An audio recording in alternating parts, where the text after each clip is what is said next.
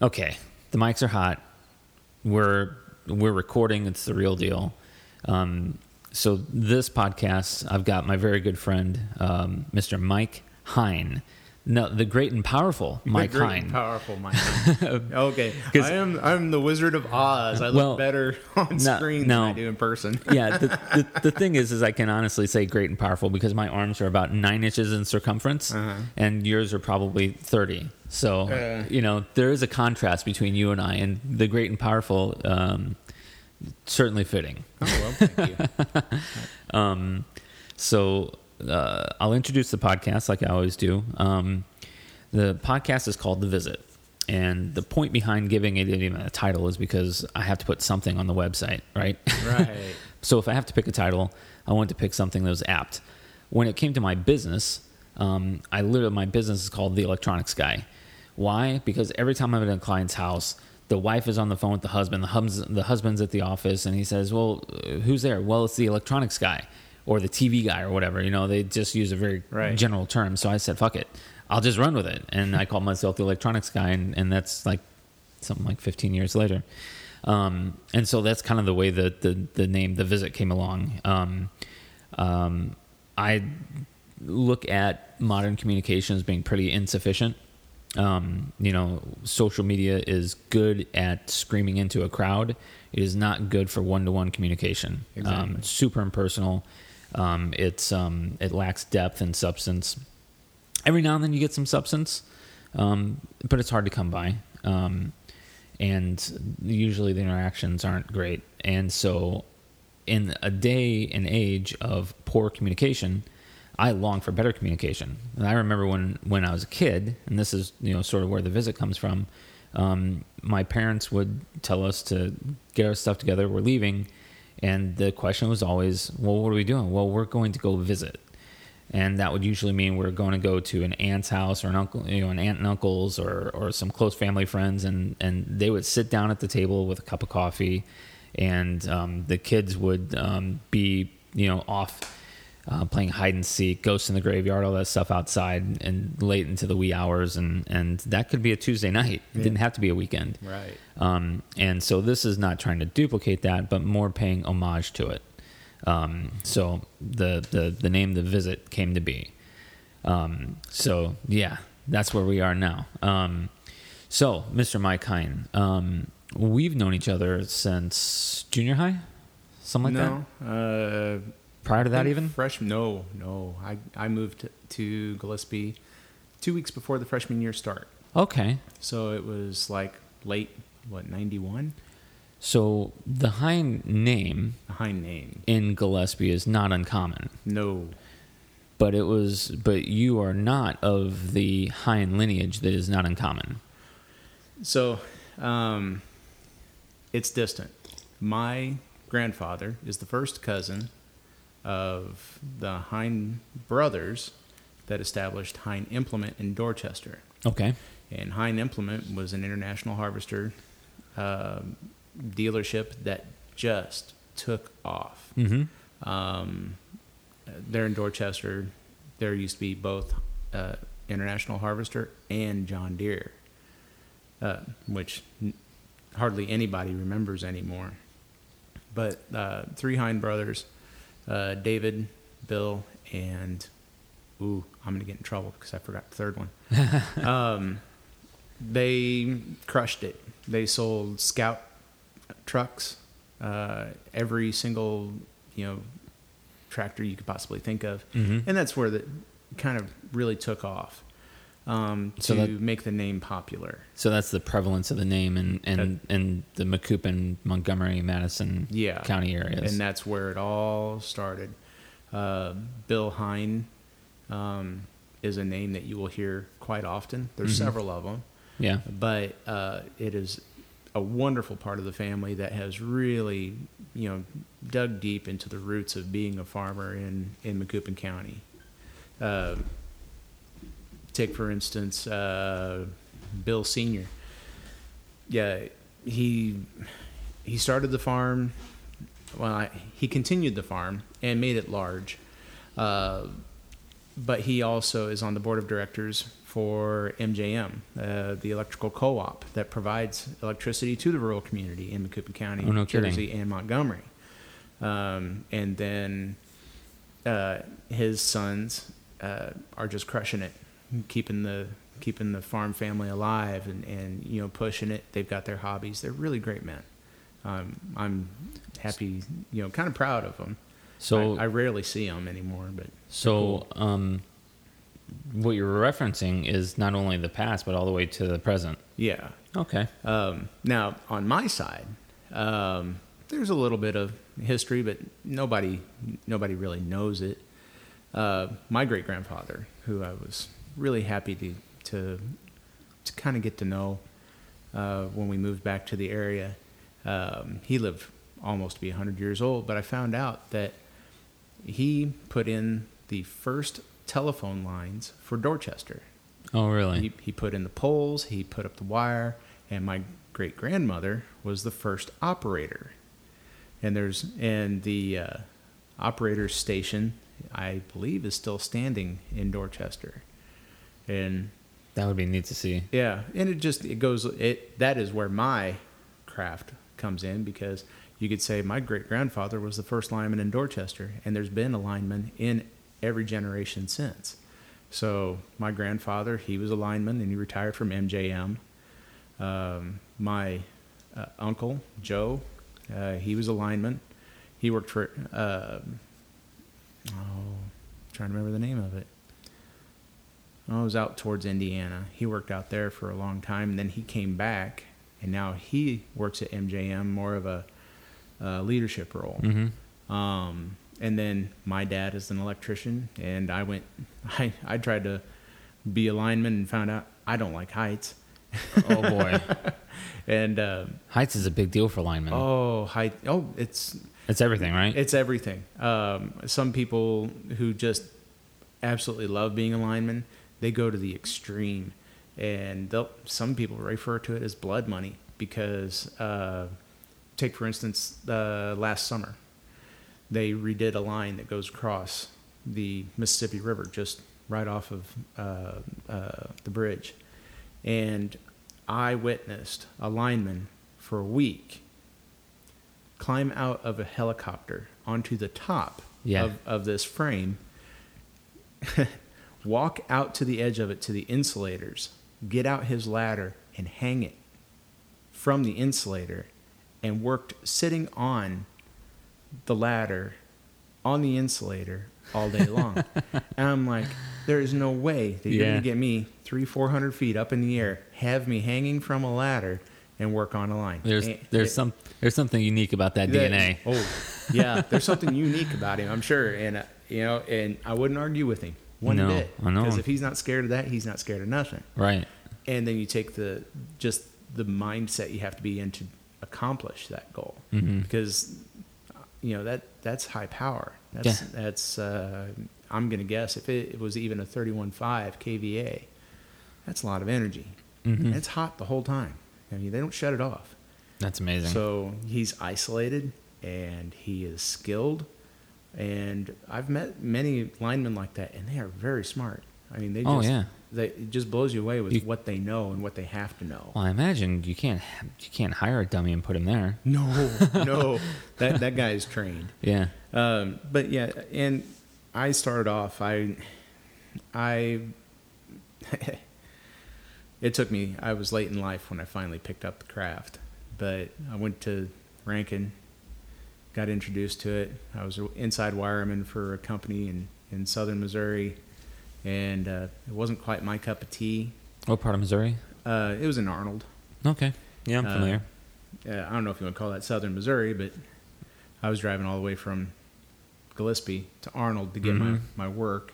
Yeah. And they would send me anywhere, whether it was light residential or we worked on a school that was putting in its own forensic lab.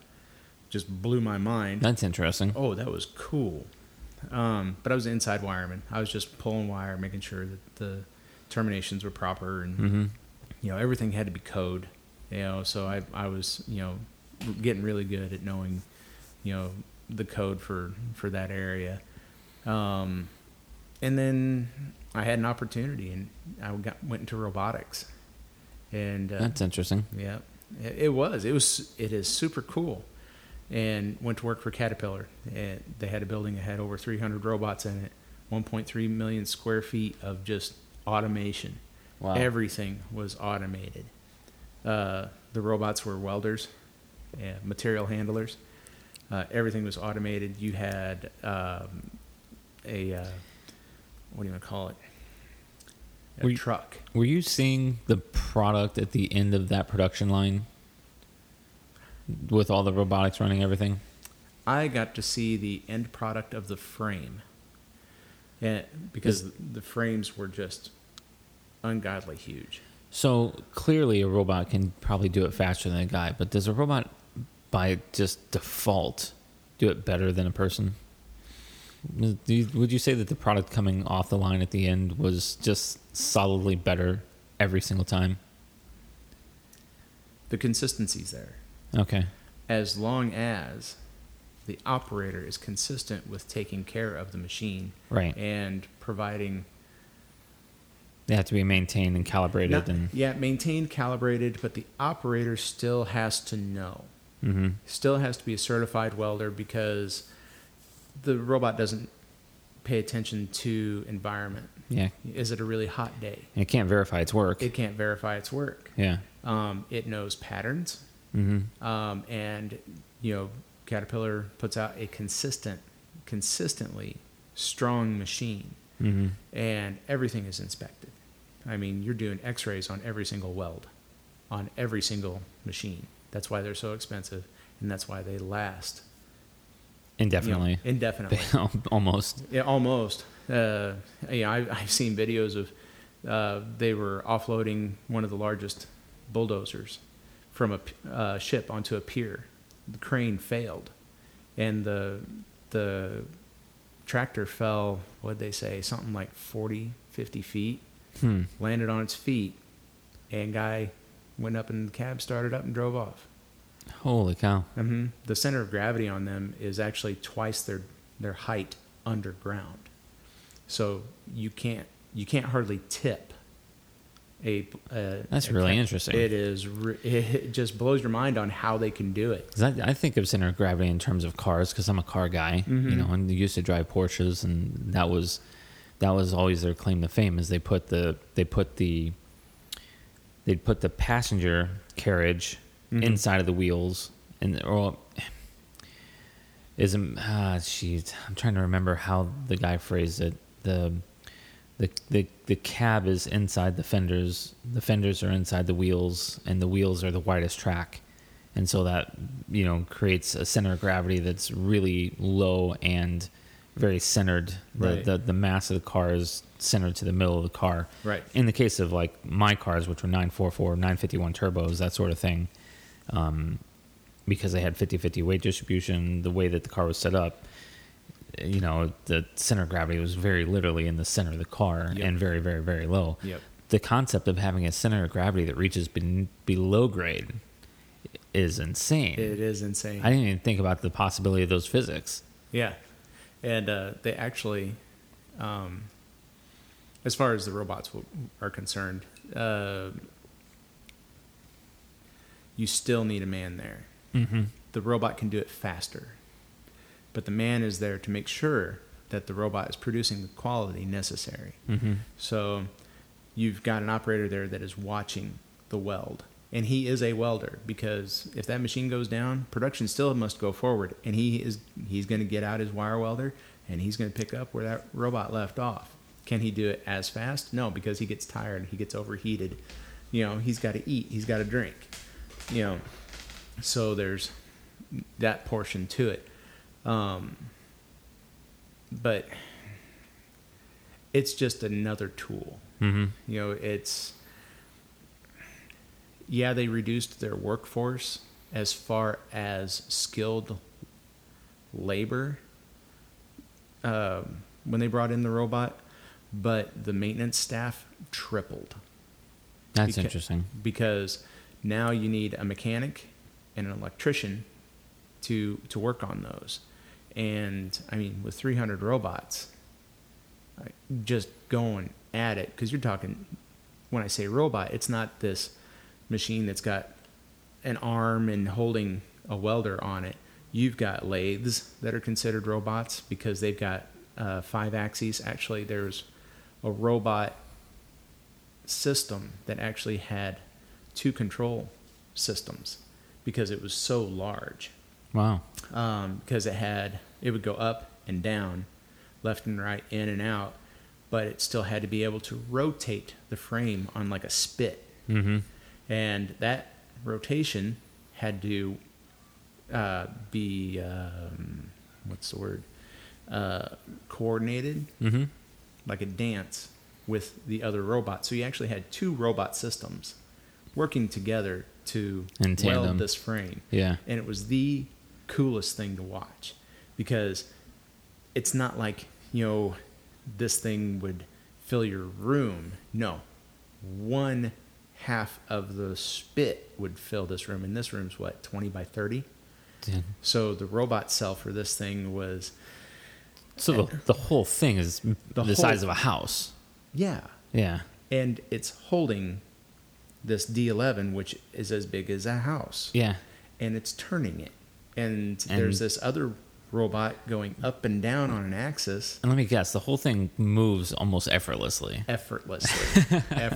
But when it goes down, this was the cool part. When it would go down, it was an emergency for us, robotics technicians to get over there. Yeah. Because for every hour that the machine was down, the company lost $110,000. Yeah, that's how you know that they have the cost-benefit analysis done down to the penny of why to bring in that robot to do that versus just having guys do it. If they know the per minute cost of that machine not being in operation, they knew what the per minute cost of the men doing the same work would have been as well. Right. And those companies are so huge. They probably have hire huge analytics companies to work out those numbers. And yeah. But as far as the tractor is concerned, I wanted to finish about the robotics, but so we were done. But when I say that the center of gravity was so low, it's actually so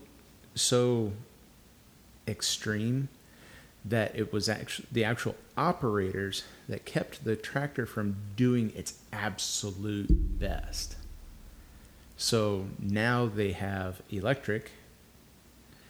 These are cool. I watched them in prototype. Now they're in production. They have electric Caterpillar bulldozers, and it's a diesel motor pushing a turbine onto electric motors to push this thing. So it's a generator. Oh. It's a big generator that is just going balls out. Wow. And it has electric motors. The electric motors are able to operate with more precision. And torque. It makes it even closer in center of gravity. Oh, no kidding. Because now these servos are like at the very bottom of this machine, and there's no cab. So all of this is actually being done remotely. The operator is safe off-site, running it remotely and doing work that would normally scare the shit out of somebody. I mean, you're talking almost inverted on a plane. Mm-hmm. That they can almost stand straight up and still run. I mean, it's just crazy what they're capable of. But when they found out that it was actual emotion of, oh my God, am I going to tip? Oh my God, am I going to slide? Because they will slide. Mm-hmm. They'll slide all the way down a hill. And you'll be safe at the end. It's going to be a wild ride, though. It's going to be a hell of a ride. That would be. I've seen a couple of them. You'll see them slide out at the trash heap just outside of Granite City or Madison. Was the slide anything like our slide when I tried to drive my car down your driveway that one day? Oh, that was cool. Everybody always took that for granted. That was fucking terrifying. It was cool, though. Terrifying. So glad I lived through that day. Everybody would be hauling ass down that driveway because it was so cool to have the dust behind you, and you're trying to leave this big trail, and then you get to the bottom of the hill, and you're like, oh shit, it's a bridge, and it's 2 boards. Yeah. Yeah. I remember we spun out in the mid-span of that fucking thing. Yeah. Spun out. Ended up the wrong way in my piece of shit Mustang. it was still a cool Mustang. No, dude. Yeah. I mean, it was my first. It was the 4-cylinder. It was rare. It was my first car. It was my first car. It only ran part of the time, and when it did run, it was a pain in the dick, man. But I did love it. I did love it, man. That I have a special place in my heart for the first car. Oh yeah, the first car that you buy on your own. Yeah, yeah. I remember laying on my hood. My car stereo was just some piece of crap. I can't remember what it was. It was just sort of sitting in the dash. It wasn't bolted in. And my speakers were just 8x9 drivers that I put in shoe boxes.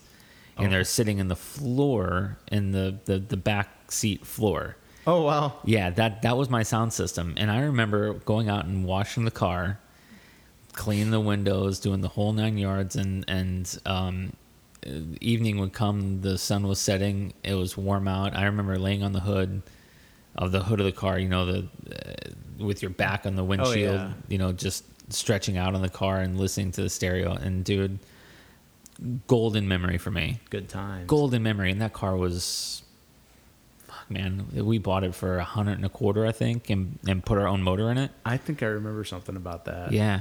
Yep. It had a rust spot on the hood from where the prior motor burnt. You know what I mean? When your motor catches on fire and you get steel real hot, it burns through the paint, and then you end up with rust where there used to be paint. Gone. Yeah, and that there was a spot on that hood from that. But I didn't fucking care, man. I did not care. It was my car. Yeah.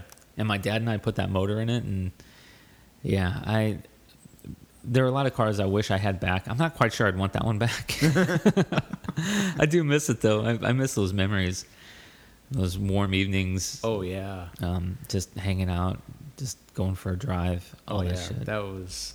Do you ever just go for a drive anymore? Me? I mean, I know you're a car guy too. Oh yeah, I love cars. What is your car status? What is your car status? Is it a good one? I have several. Okay, good. I was hoping that there was a good story here. Yeah, there's a lot of good stories. So. I don't even know where to start. We'll start with, high school car. Yeah. You had your Mustang, and the very first car that I was given, because it was bad, was an 85 Ford LTD2 4-door. That is bad. That is horrid. But the cool thing about it is that it had the same V6 motor as the Turbo Thunderbird that year. Okay. So I swapped out a couple parts from the junkyard, gave it a little boost. Was it anything phenomenal? No. But I got frustrated because I had all these friends that had pickup trucks and they'd go mudding and all this. So I was like, fuck it. I don't care. So I took to the shop class and I was like, hey guys, I want some beefier springs, longer shocks, and I want these bias truck tires put on the back. That son of a bitch, before I brought it in there, bounced like Uncle Buck's Lincoln. Yeah. I mean, it was just horrid. Land yacht style. Huh? Land yacht style. Exactly. Yep. Exactly. Everybody had a good time in it. Seats were broken. I mean, it was just bad. Yeah. So I was like, I'm going to fuck this car up, and before I get my new one. So I had them put all that stuff on there. Those bias tires would sling mud all day long, and I would chase them through the fields in my little car. That's hilarious. Oh, it was hilarious. What year did you say it was? Huh? What year did you say it was? 85. 85. So late 70s, an LTD would have been a huge car. Yeah. But in the mid 80s, they shrunk it. They shrunk it, and I don't even know what it's like compare. A Ford Tempo size style or size car, right? More like the Maverick. It was about as big as a Maverick. Okay, yeah, I remember that. But it was like a 4-door Maverick. But the 80s, boxy, Was it brown? It was white. Oh, it was white. At least it was white. When I think of grotesque 80s cars, my mind automatically goes to that baby poop brown.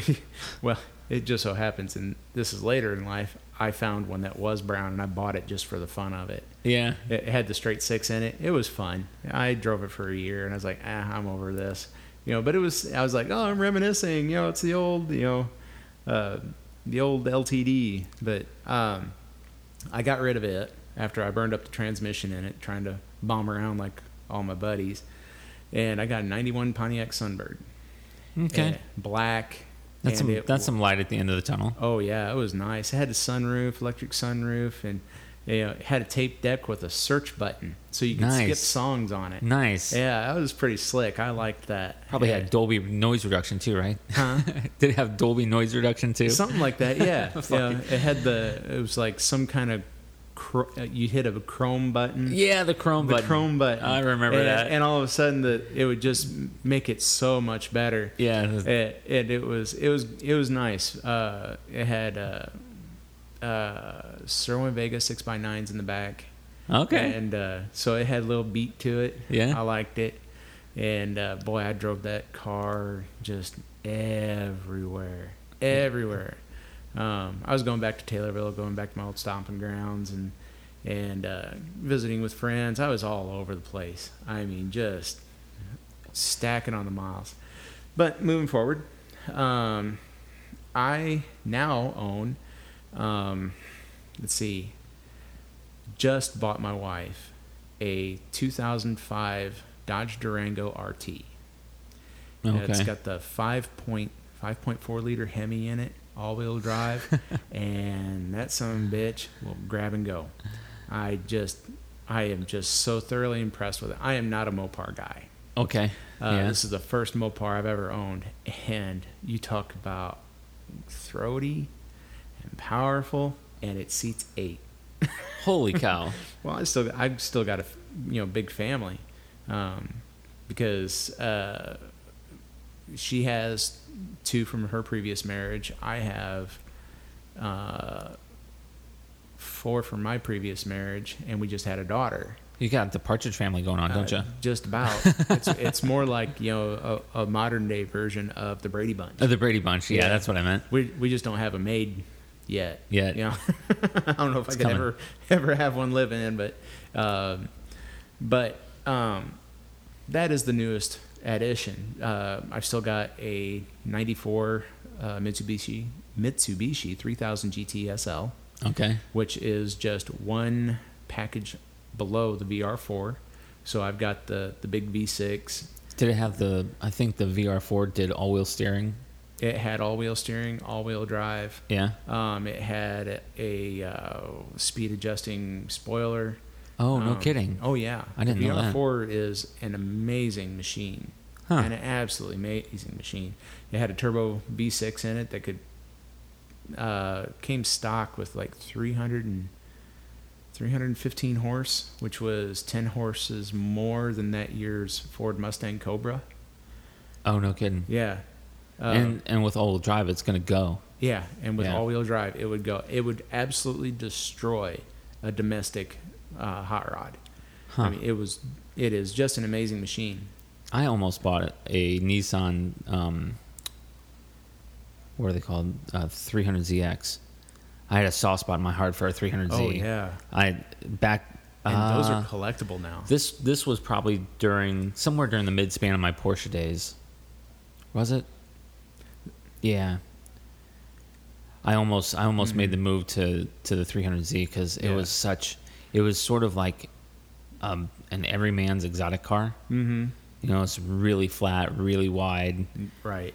The fucking turbo was frighteningly fast. Yeah. Frighteningly fast. It was nose to nose with that Toyota Supra. Yeah. Yeah, the Supra was out that same year. Actually going out that same year, I think. Mm-hmm. And, I mean... Thankfully, I didn't buy one, though. Yeah. I would have been way in over my head. With the 300ZX, with the sort of money I made back then. Oh, yeah. It would have been the wrong decision. Oh, yeah, I did that. Yeah. It was 96 that I bought my first Mustang. Brand new. It was a GTS. Okay. So it was the GT package. Well, it was the GT motor, and that was it. It was tape deck. Oh. It had manual windows. That's what the GTS was. It was like GT stripped. Okay. It was nothing. It didn't even have a spoiler. Moonlight blue, beautiful color. And I bought that in 96. It was 96 that I bought it, April of 96. And I drove the wheels off that thing. The car that I have out there now is the first brand new car I've ever bought. Never bought a car off a lot. Really? Ever. Wow. I actually railed against it for a long, long time. Mm-hmm. Obviously the front-loaded costs of buying it, the loss you take. I mean, as soon as you... If you plan on keeping it for long term, buying a new car is great. But if you're a 1 or 2 year one and done sort of thing, and you're off to a different car, Yeah. it's very expensive to own a car like that. Oh yeah. Unless you go into like a lease, but then that's dicey painful anyways. too. Yeah, that's painful too because you don't ever have any equity in that. Right. And then you go over your mileage, blah blah blah. Yeah. But yeah, I've got the Mitsubishi, and then I got the cars that I bought for my kids. They're nothing. But then there's the love of my life. Here it goes. And I have a 97 Mustang Cobra. Yeah. That is all original. Okay. Every single piece of it is still original, and it only has 74,000 miles on it. That's all right. And I came across it by complete accident because in the first part of my life where I was trying to figure things out, I was a Schwann's man. I delivered food, and I did that for 6.5 years, just spinning my wheels. I didn't know what to do with my life. I had gone to school to be an electrical engineer, and when you're trying to go to college and you've got a family, I mean a full-blown family, wife, 2 kids, you're trying to support them, full-time engineering school, I hit burnout, clinical burnout. I saw a doctor. He's like, you're done. He goes, there is no way that you are going to be able to continue being a student and do all of this. And I was in my junior year. Ouch. Yeah, ouch. So here I have all this education. I was working for the Department of Defense. I was a test and evaluation specialist for the F-18G, the growler that everybody just loved because it could fly through a hot zone and smoke every communication system. Okay. It just with whatever they armed it with. It had no guns. It could not carry a missile, but it would fly through a hot zone and it would smoke all communications and tracking devices. So they couldn't fire a missile at it. Nothing. It was really cool. That'd be the job I want. I'd want to fly that. Oh yeah, exactly. I'd want to fly that. Yeah. You know, you'd almost wish that it was like being in a video game where you flew over a hot zone. You just all of a sudden put out this radar and you see stuff kind of like popping like ants under, in the sunshine. But yeah, I was working on that, and I was getting ready to go into future combat systems. A lot of the stuff that you see now, where the guns can see around a corner or shoot around a corner, that kind of stuff. That's what future combat systems was, and when I graduated, that's where I was going to go. But things didn't work out that way. Right. So 6.5 years as a Schwann's man. I'm crushing it.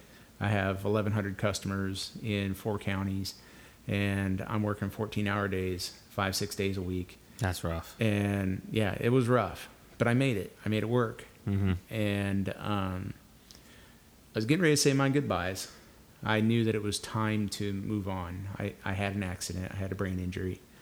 I tried coming back, and it hurt, physically hurt. Yeah. I could not do it anymore. I had to change things up. So I came back and said my goodbyes to all my customers, and this wonderful couple in Bunker Hill, they always traded stories with me about their son's Mustang because I love Mustangs.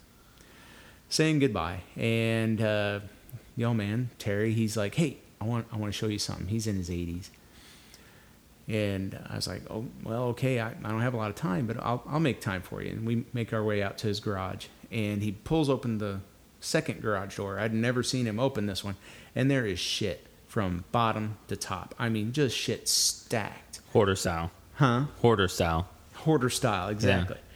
But you look right through the middle of it, and there was a blue tarp. I was like, son of a bitch, no. I said, there is no way that there's a car underneath all this. And he's like, yep, there's a car underneath all this. It's the Mustang. I was like, I thought he had bought this 97 Cobra for his son because he graduated at the top 10 at U of I. And I was like, what a gift. I mean, you bought a brand new Mustang Cobra for their only son and gifted it to him. Well, he did not know how to drive it, and he blew up the motor in it. Oh, Jesus. This gets better. So he blew up the motor in 2005. It turns out that the Cobra motor in the 97 was put in the 2005 Mach 1. So the parts Are interchangeable. Boosted the horsepower on this 97 Cobra stock. It still qualifies as stock. Wow. Because the porting is different. But all of it matches. So it went from, he didn't dyno it, but it is not 305 horse. Because Okay. I can clear the quarter in it in 13.1. Yeah, and that's quick for a stock Mustang. Yeah. So anyhow, he's like, I got to get this out of my garage. I'm thinking about selling it.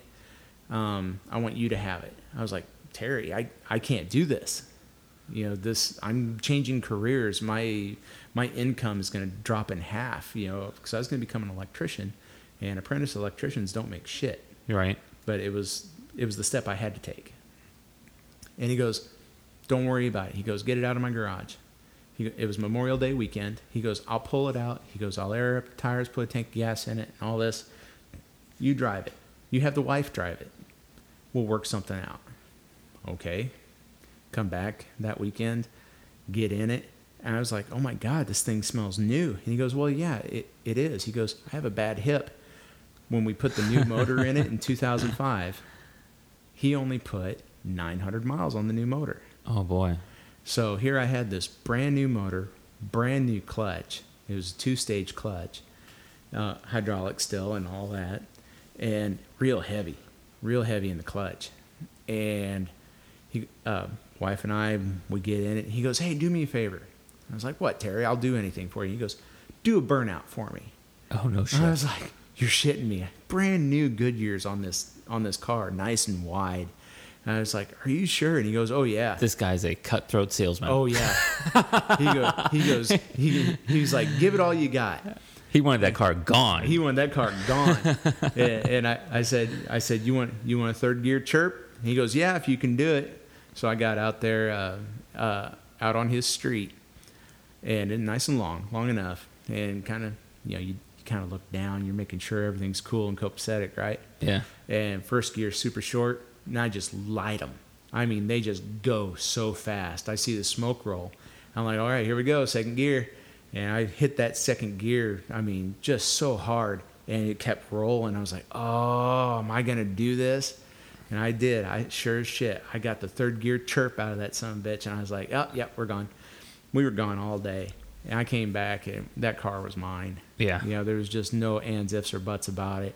And I'll tell you what, those were the most trusting people in the world, because they wrote up a contract where I paid them a total of 12 $100 payments a year, not monthly payments. I only had to make 12 $100 payments a year. So I could go, I was so poor sometimes that I couldn't make a payment. Yeah. But then like 2-3 months later, you'd say, oh, I've got $300. Came into the money, up. and yeah. And I did that with them for 3 years until I could afford to hand them a check for the balance on it. Now get this. He only wanted enough money for the cost of the motor. Oh, wow. Yeah. So here, 97 Cobra, and I bought it for $3,500. That is the dream. That's the story. Yeah, that's the one. Like that. Those are the stories that we all think of. Mm-hmm. Few of us have experienced. Yeah. And most of us, we get that car that we fall in love with like that. Yeah. And eventually something happens in life and we part with it. And then years later, we're like, yeah, I remember this one time I had this one car, and you reminisce and you sort of kick yourself for not figuring out some way of keeping it. Congratulations for being the dude that kept it. I'll tell you what, it's been hard. But having that car has helped me make some decisions. Sure. Because of the equity in it. Mm-hmm. Because I don't drive it. Mm-hmm. I think last year I put maybe 1,000 miles on it. I changed the oil because it's old. Right. And I mean, it's got cups under the wheels so they don't get flat spots. Gotcha. But that car has allowed me to make investments. Mm-hmm. I take the equity in it. I go to the bank and say, hey, I got this. This is what I want to do. And they're like, okay. They write a note against the car, and I'm able to make a few changes, or save my ass, mm-hmm. when things get kind of tight. Because, I mean, things happen. Oh boy. And Do they? It's just like, how am I going to get past this? And I would threaten to sell the car. Because I had one guy offer me $14,000 for that car. Of course. And I was like, oh, no, I can't do that. Yeah. Yeah, it appraises at that. And I'm sure that he had cash for it. I was just like, nah, I can't do that. And so, but it's funny that you have a story about like that. Like the car was a certain investment that allowed you some financial mobility. Yeah. Because I have the same story with my first house I ever bought. Oh. Because I bought it so cheap. My ex and I, Jessica, were living in housing in Gillespie, raising our daughter, and we got a dog. You know what you can't have in housing? A dog. A dog. And, it was a cute little apartment. Actually, when we first moved into it, we were uber poor, like crazy poor. We were like couch surfing kind of. I was at SIU and she was staying with a friend, and then her and her friend fall out, and then she moves in with me in my apartment in SIU, which you can't do because it was what are those apartments called? Lake something. They call it Cougar Village. Cougar Village, that's what it is. I think it was called Tower Lake.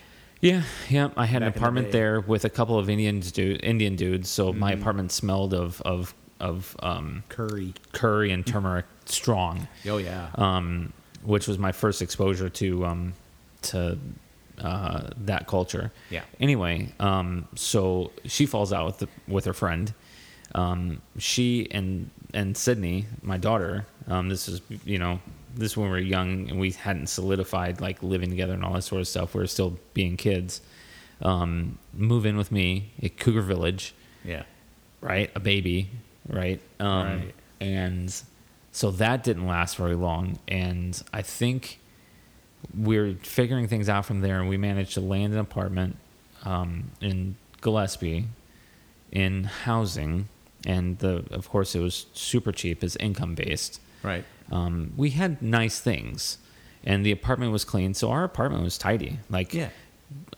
In spite of being in housing, it was a nice place to live. Yeah. And the neighbors were fine. I don't think we had anybody that was particularly dangerous. There was this one old ratchet gal that would walk around with a water bottle full of gin all the time. Mm-hmm. Or I think it was gin, whichever booze you can drink and it doesn't really smell.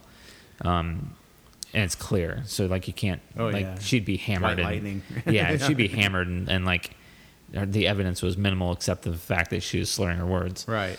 So that was the one really weird oddity that we had there. But then, I'm a working type guy. It's not like I was just going to milk the fact that I had cheap rent. I went out and worked, and so did she. And before long, we were spending as much on rent because it's income based, Right. as the whole little complex we lived in. Just our apartment cost that much, yeah, because they raised our rent because our income went up, and then we had a little girl. Of course, we wanted a fucking dog. Right. Right. Exactly. I'm a dog guy anyway. I grew up with a dog, so we get a dog, which was dumb, but he was worth it. And we're being evicted, and so I was looking through the M&M Journal and found a guy selling a house for $15,000. Oh wow. Yeah, and it was worth that. Yeah. It was not a nice house, but I called the guy, met him, went and looked at it, and it was a total dump. But it was going to be my dump, and I didn't have the money for the down payment. The bank was going to give me a loan. They approved me. I had a good rapport at the bank, but I only ever bought cars and shit like that. Right. And never a quantity of money that much. And the guy selling the house increased the price to $17,000, which I could still get a loan for. And he gave me $2,000 out of his pocket for the down payment. So the net result is he gets the $15,000 for the house because that money just passes straight back to him. Right. I hope that's not something illegal. I'm talking about it. It is The statute way past the fact that statute of limitations. Yeah. It's 20 years ago. Yeah, nobody's concerned about that right now. Hopefully not. Hopefully not. Hopefully not. But yeah, so he gave us the down payment so we could get the loan, and we bought the house, $15,000. And buying a house that cheap, our payments were like $130 a month. Yep. And we renovated it out of our pocket. We didn't run out and get another big loan. We did get a loan after a while because redoing a kitchen and a bathroom both were severely in need. is too expensive to do out of your pocket, making the sort of money that we were making back then. And so most of the renovation, 80% of the house we redid out of pocket, which means we kept that payment at $130 a month. Nice. And we lived in it for 15 years. Oh, wow. Yeah. I put solar on it and everything. I expanded the square footage from 1,000 to 1,400 square foot, put a 3-car carport and a wraparound porch in the house. Like, we transformed it. That is put 4 awesome. kilowatts of solar on it. When at the time that I moved out of it, before I bought this house, I can pay, and I paid it off too, so I didn't have a mortgage payment. Right. And I had solar. I could pay an entire year's worth of bills, communication, cell phone, electricity, all bills for about $5,000. Nice. And I made that in a couple months. That's cool. Yeah. That's like living the dream there. Except growing up the way I grew up, and probably the way you grew up as well, and the struggles that I went through, when you take and you create a certain amount of financial freedom, like that did, it's a motherfucker on your motivation. Much of my motivation up until that point in my life was out of pressure. Right. Pressure. Constant pressure. I've got to do this. I've got to do that. Right. What happens when you remove the got tos? You get Complacent. lazy. Yeah, complacent. I played golf a lot, which was okay. No golf. No, I liked golf. It was good back then. But yeah, I played golf, and I had already started my business, so I had my own clients going, but I wasn't uber motivated, and it was a weird spot to be in. We would, if I didn't have anything going on that week, like, I would just not go to work. I'd hang out with the family. So it was sort of a feeling of being like semi-retired. Yeah.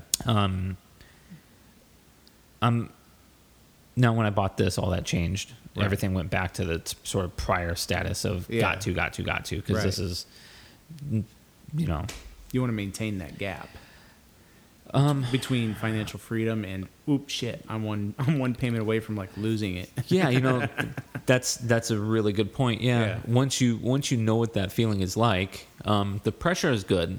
They call it raising your financial thermostat. Okay. That's sort of I have a friend in the real estate business. That was a term that they used when you take and you, and actually it's a Gary Vee term as well, if you know who Gary Vaynerchuk is. Sometimes people advocate going out and buying something really expensive because it adds pressure, and pressure equates to motivation in some people. So, there's a philosophy out there. There's people who have bragged about going out and buying a Lamborghini because it was super expensive and it'd be really tough to afford. And that was their motivation. And that was a push. Man, I don't know. For me personally, I don't need that. Not now. I think I'm probably more motivated just by accomplishment. I don't need a physical possession anymore. There's a handful of things that I'm interested in having, and the list is short, very specific. Right. Then everything else can go to hell. I don't care.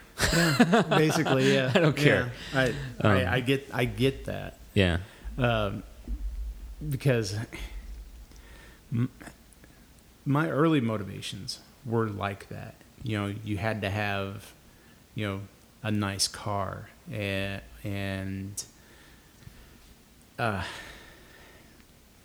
I was out to make a better life for my family. That was my motivation, and never anything personal. And did you, in making a better life for your family, the mistake I made, because I was doing the same thing, the mistake I made was too easily letting that be too easily defined by not necessarily my standards. Like my black Porsche, I had a Porsche 951, 87. Nice. In very good condition. I bought it 80,000 miles on it, something like that, 70 some odd thousand miles on it. It was basically, for a Porsche, it was nearly new condition. It was well kept. 951s and 944s. It's hard to find one that's that low. Yeah. Well, this was years ago. The car wasn't very old when I bought it. And I had that car for quite a while. Loved it. When we had our second kid, Ian, we needed better transportation. She had a Ford Contour that those were trash. Total garbage. And it had started having problems. It was fine for a long time, and we had it for a couple of years probably, but then it started having problems, and the problems didn't stop. Right. So we knew we needed to replace that. We wanted more space because now we had 2 kids, and Sydney was getting to an age to where she's going to start going to school. The whole idea of become a soccer mom, starting to float in, that sort of lifestyle is starting to float into our minds in terms of daydreaming. Mm-hmm. And I had the Porsche, and I had some other, I think I had like a Ford Escort beater car that I drove for my work car. Right. And, I took both the Contour and the Porsche to a dealer, traded them both off, and got a fucking minivan. Oh, traded it. Yeah, that was my one that I let go. So I'm that stereotypical jack off who I did it for the right reasons though. Yeah. And I mean, we were able to push a button and the van door popped out and open, that nice. sort of stuff. So when she's carrying Ian, she could easily get him into the vehicle. Right. And, it was still the right move. I can buy another one of those cars if I really wanted one bad enough. So it's neither here nor there. But we didn't need that new of a vehicle. Mm-hmm. I think I spent $20,000 on it. I spent $15,000 on the house. Right. Right. How's that for exactly. perspective? Oh, and eventually, like, she hurt her back. She couldn't continue working. Our income got devastated. Fucking van got repossessed. Ooh. Yeah, and we had foreclosure notices served on us on the house. Like, just ends were not meeting. The thing is like I went from making a good living, working for one company, but I wanted to expand my knowledge base and get better at doing what I do, and they wouldn't give me the opportunity, so I had to take a different job at a pay cut, probably about a 40% pay cut. Yep. With her working, we were able to do that. When she lost her job, we went from making together probably 50, 60 grand a year combined to making 25. Ooh. Because her income's gone. Yeah. And my income was reduced. Right. And just ends weren't meeting. Yep. And the bottom fell out. And so when I ask, building a better life for you and your family, I didn't figure out what my standard was until I suffered enough. Mm-hmm. And then I developed my own, this is what's important to me. Right, exactly. My standard was trying to keep up with the rest of my family. Okay. Because I looked at, my grandfather just crushed it, raising my dad and uncles. He was a lineman, and I remember in the 80s, I could ride along with him. And I think I was maybe 10. So this is 1987. Okay. So I was riding along. It was an outage. And he told me to stay in the truck, but I could hear them talking and all that. And I remember somebody popping up and saying, "Hey, this is awesome. We're making $1 a minute." So it's 1987. Wow. And they're on a call out, and they're making $60 an hour. That's all right. So, and if it's the same call out rules, because I'm a union electrician now, if it's the same call out rules as me, it's time and a half for call out. So maybe they were making double time because it was a weekend because I was with him. So maybe they're making double time. So if you do a rough figure, just guessing, he was making $30 an hour, 40 hours a week in 1987, and that's big money. I mean, you're talking maybe he was making over $100,000 just on his in 87 in 1987 when gas was 70 cents a gallon and you could buy a house for $10,000 and it was amazing. Things were different. So you take that with he grew up in the Depression, so he saved every single dime. Sure. He made investments. He inherited a 300-acre farm. Oh, my God. Right. And he's farming at the same time as he's working as a lineman, 4 sons. And, I mean, my dad tells me stories about, they would hop in the car and they'd drive to Yellowstone, or they went on, these very nice vacations once a year. it was almost the storybook life. The bar is set pretty high, wasn't it? It was set very high. And then my dad, things were different growing up because when my dad graduated high school, he started Heyen Electric. Okay. And he did, almost every grain bin that you see in the Gillespie, Dorchester area, my dad wired. So, he was well known. But then the Reagan era started and everybody lost their jobs. It just plummeted. And he couldn't buy a job, so we ended up traveling a lot. But he always made sure we were provided for, Mm-hmm. and we never felt as kids that we were struggling. Moving on into when my dad finally got... So, as kids, so you never got a perception of tough times? Because I remember when I was little, because we were hand to mouth, knowing what I know now, we did okay. But my dad was a carpenter, and so he would be really busy 9-10 months out of the year, and then in the late fall, winter, and things wouldn't start back up until early spring. So winter was really tough. Times were lean during the wintertime. And I did get a perception, especially once I got to my teenage years, that... That's the realization. Yeah. When you come to realize that they were hard times. See, when I was young, and we're talking, I have a very good memory, and it blows my parents away. I can remember stuff from when I was less than 2. And the farmhouse that I was born in, it blows my folks away that I can remember this stuff, but I can. And the hard times were the norm. Okay. So I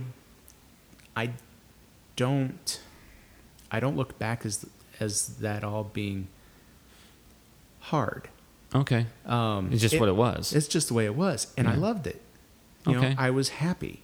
Interesting. And so was my brother, and so was my sister. And when things did get hard, well, we were a family. Would mom and dad be upset? Yes, they'd be upset. Would you console them? Yes, and that's what you did. My brother and I were Irish twins, so we were inseparable. We went everywhere together. We had the same friends. We did the same things together. So when we went through hard times, we had each other. And put it into perspective. I moved 11 times in 13 years. Wow. Yeah. It was nothing to expect around the Thanksgiving break that you were going to be moving to a new house. No kidding. Yeah, that's when they would move because it was a good time of year. It was cool. Yeah. And it was a break from school. So you could actually leave school and get into another school and never miss a day of school. Wow. Yeah. And things were so volatile that I remember I was going to a Catholic school in Taylorville, and it was hard for me to go there because I was on a grant. My parents still had to pay some, and it was hard for them to pay. But my mom went to St. Simon and Jude in Gillespie, and she wanted us to go to the Catholic school in Taylorville. Gotcha. So they made it work. I always had jeans that were hemmed because mom would buy them long, and she'd hem them up. Then they let them out, yeah. Or you wore out the knees. Correct. Or the crotch. I was a fat kid, so it was always crotch that went first. That sucked.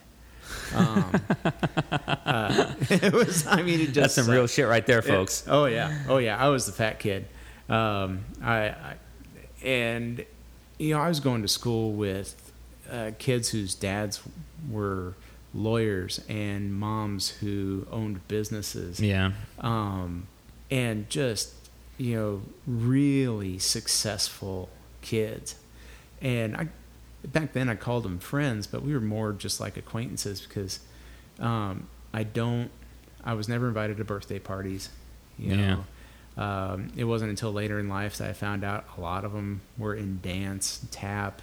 Some of them were supreme athletes. I'd played basketball, but I was a fat kid trying to play basketball. I was like, they're like, stand at the top of the key, don't let anybody Preach. Yeah. So I was like, okay, well, you get, a good stance and let them run into you.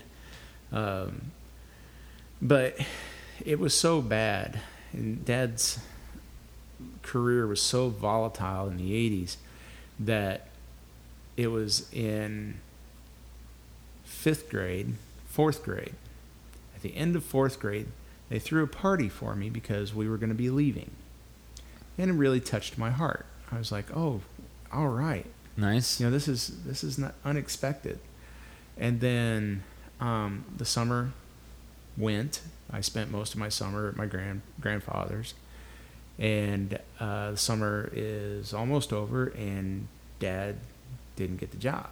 And the reason I was staying at my grandfather's is because my parents couldn't afford food. Wow. So I stayed at the farm along with my brother and my sister. It was just a thing. That's just what you did. It didn't bother anybody as far as I could tell. And it was an old farmhouse. Everybody was happy enough. Yeah. You worked your ass off. I mean, even in fourth grade, I was still carrying buckets of corn to go feed the cattle, and I was taking the slop out to the hogs. I was getting up in the hayloft and tossing down bales. That's just what you did. But here's where it gets really messed up, is that I came back. For fifth grade, and everybody's like, oh, you're here. We threw you a going away party. I was like, yeah, it was really kind of a tough start getting back because, here I spent the whole summer away from everybody. Everybody thought I was gone. Yeah. And I walk in and they're like, oh, you're here. Yeah, I'm here. And you get through the fifth grade, and then you have to tell everybody goodbye again at the end of the fifth grade because Dad might have got another job, a better job. And it isn't until a few weeks after that you realize, oh, Dad didn't get the job. Here's another summer without my friends. Because everybody thinks you're gone. Nobody's in contact. So you're kind of. It was kind of neat because I got to do different things. You got bored and you got your ass kicked out of the house because your dad was working midnights. Oh, no, it midnights? Second shift. He's working second shift because he'd be sleeping during the day. Yeah, he needed to sleep. Yeah, and he worked second shift, every job he ever took, for 7 years. Holy. So I didn't really get to know my dad while I was a kid. Yeah. He was the guy that was home on the weekends, and I absolutely love him. I mean, everything that he ever did was just like, that is phenomenal because he's a tinkerer. Yeah. He'd always come up with neat, cool stuff to build. We recycled wire, and he built this little contraption that peeled the wire, the insulation off of the wire, and so you didn't have to burn it, so you got more money for it. Okay. But it was a different kind of summer because your parents were working, and your sister would go to a friend's house, and that was kind of the babysitter for her. And me and my brother just disappeared. We'd hop on our bikes and be gone. I tell people about how often we rode our bikes. We would change the tires every year because we wore the tread out. Wore the knobs off. Wore the knobs off. I mean, they were just bald every year. Yeah. And we couldn't afford new bikes, so we'd tear them down, put the bearings in them, and paint them, new tires. And this is what doing without my dad. Yeah. He showed us once, how to do it, but the rest was on us. And we painted our bikes, and it looked like a new bike for the summer, and off you went. Yeah. And a lot of great stories come from that. And this podcast would not be long enough to tell all of them. It's just really cool. But the point I'm getting is that everything was always so volatile that was the norm, and you never considered that to be hard until you get a taste of the good life. And you're like, oh, wow, this is so much easier than before. It's funny that you phrase it that way, because I never considered the fact that because my dad was a carpenter and he would be very busy and he would make pretty good money during the summer and the spring and even in the fall, that I guess I felt the hard times because also felt the good times. Right. But when you don't have the good times. We had ebbs and flows, and that carries on to my life today. Mm-hmm. I think I've got a fairly, this is going to sound like a sort of weird dichotomy, but a fairly unhealthy, healthy relationship with money. Even if I have millions and millions of dollars in the bank, I still won't feel like it's enough, because I'm always going to feel like something could happen. I don't think I'll ever feel like I'm financially secure. So that's a good motivator. Yeah. But I also know that I can live with so much less than what everybody else seems to. I could lose everything and I'd be okay with it. Pretty much. Yeah. I mean, short of obviously my kids and right. You know. And I have a different perspective on if you had $1 million. If I have $1 million saved up, there's something wrong. Because money is work. Mm-hmm. You know, you're not rich when you have money. You are rich when your money is working for you. Sure. So, have I ever made it that far to even try to invest? No, never. I don't think I ever will. Because I've always got something going on. There's always something to do or something that needs done. That's the phrase. There's always something. There's always something. Fill in the blank. Right. And I always exemplify that there are needs and wants. I use that phrase all the time. And you can, I use the, I guess you could call it a metaphor. It's kind of like a story almost. It's like swimming. When you swim, it's comforting, but you got to keep paddling. Mm-hmm. And you have to have the ability to hold your breath. Just every once in a while, you just want to dunk your head. And you dunk your head, and you're like, oh, so cool. And you come up and take a breath. Just because you want to. You know, not that you needed to. I mean, you need air. But it wasn't to the point where you need it, where it was a must. So you get competitive, and you're like, oh, I wonder how far I can go. How deep can I go? So you dunk your head, you go down, you go about 5 feet, come up, and you're a little breathless, but nothing severe. Yeah. You go 10 feet. Same difference, right? I've done 10 feet. I've done 12 feet. And you're like, okay, you know, you're a little breathless when you come to the top after 12 feet. You're like, but I wonder how far I can go. You know, you want to go further. Mm-hmm. You want to see, you know, where is my limit? Okay? So you swim. You swim so deep that you are exhausted at the bottom. And now your want for air is a need. You need air. Sure. The struggle is at the bottom, not at the top. You see what I'm saying? I do. I mean, you are so deep in your want to go further That the basics. that the basic need has been ignored, and you need to get to the top. That's an interesting. And you need to take a breath. That's a super interesting observation of. Well, this was hard learned, both physically and metaphorically. Yeah. Because I learned it. I'll get to the end of it. So your want becomes a need, and that's where you want to be. That the want is a necessity. Mm-hmm. Okay, so you want your necessities. You don't want your bullshit. Mm-hmm. You know, you don't want what's easy. You want what's hard and what is necessary. So you're at the bottom, and you want it so bad that it becomes a need, and you work to the very top to get what you need. And when you've come to the surface, you take that breath. It is the same breath you took before, but this time it feels better. A lot better. Yeah. And you feel accomplished because your want pushed you to your limit. Sure. That's to the very bottom, and you came to the top. But guess what? You pushed through your walls. Yeah. You push through your limitations, and you go for what's deeper. And you know that's what drives me, is that not every want is a need. Mm-mm. Not every want, you could want an ice cream cone. Too easy. I want to deadlift 600 pounds. Do I want that ice cream cone? No. I need to deadlift that 600 pounds. So wanting that ice cream cone is bullshit. Yeah. It's not going to help me any. It's not going to help me get to my goal.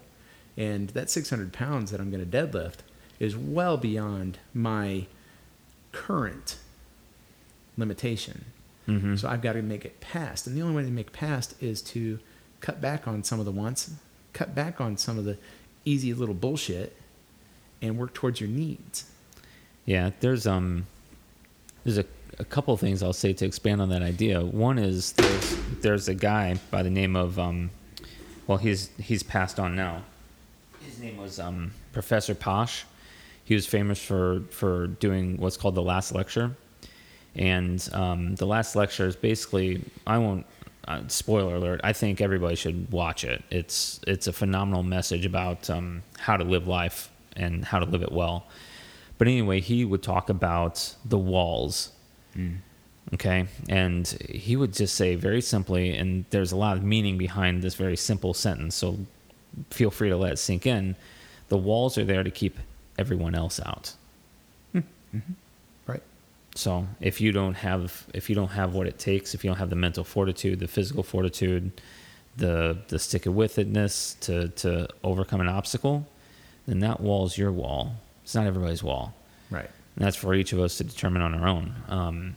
I've broken through so many walls in my recent fitness journey. I don't even know where. I just don't even know what to think about them anymore. I'm doing things that I wouldn't have thought was possible. Mm-hmm. Right. And then the other thing that I would say, particularly about the whole want thing, is desire. There's another guy by the name of Naval Ravikant. Okay. Who is he's an entrepreneur and honestly a modern day philosopher, if you ask me. He was on the JRE and then I learned from him. I learned about who he is through the Joe Rogan show, but then followed up and listened to his podcast and tried to absorb information he's putting out there in multiple ways. And he refers to wants and desires as social contracts with yourself in trade for being unhappy until you get that result. Oh. And so we should be very aware of our desires and our wants because they may not be worthy of our unhappiness in the acquisition of that thing. So, for me personally, there are many things I would like to have. One of which, I'm a cyclist. I've got a nice bike. I'd like to update it. Okay. $2,000 to $3,000 is probably what I would need to spend to get something that's solidly better than what I have now. Mm-hmm. I'm not willing to make that social contract with myself to be unhappy until I do that.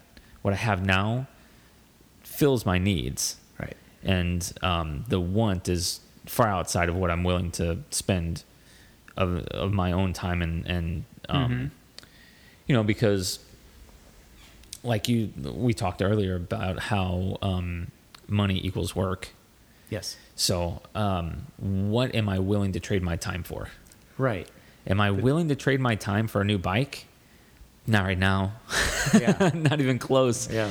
Not even close. There and for young people who are listening to this, which I hope that there are some, we think when we're young in terms of money and money in terms of what possession that thing can buy. Right.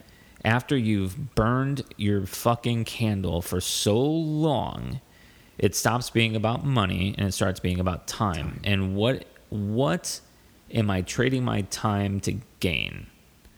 And that's actually exactly why I'm selling this house. Mm-hmm. Is because this house is not worth the time I'm trading to own it. Right.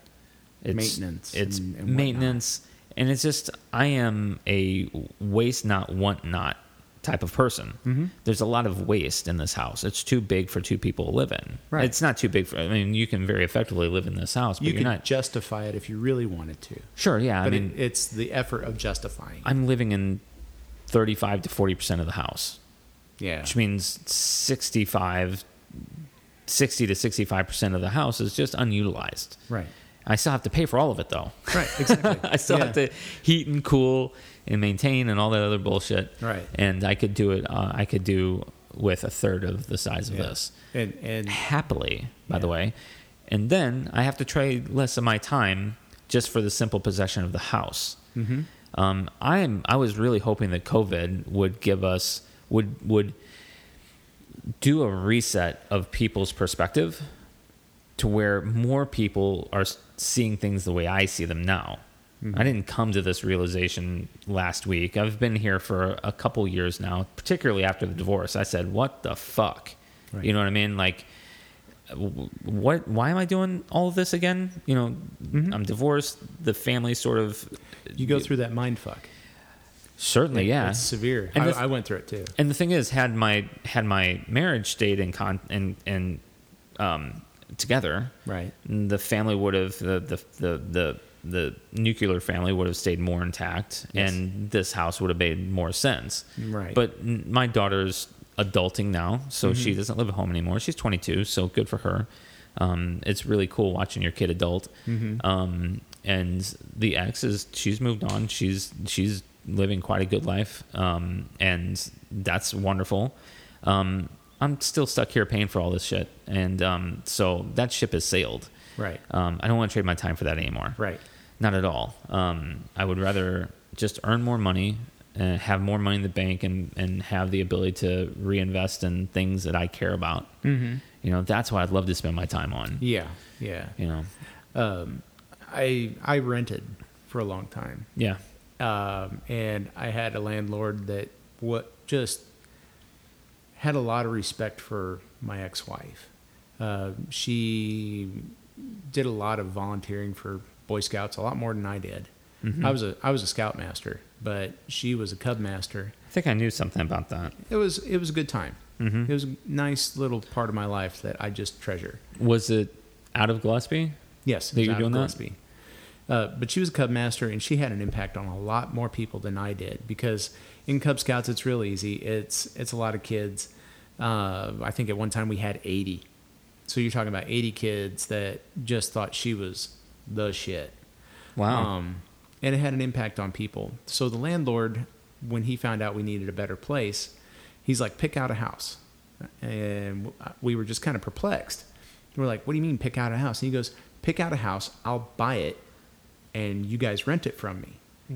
Because I didn't have the credit to buy a house. I had transition jobs and all these collections and, the things that go to shit that really wreck your credit. So, Yeah. I'm sitting there with a 640. You need a 650 to make a basic loan on a house. At 640, you were balling compared to what I...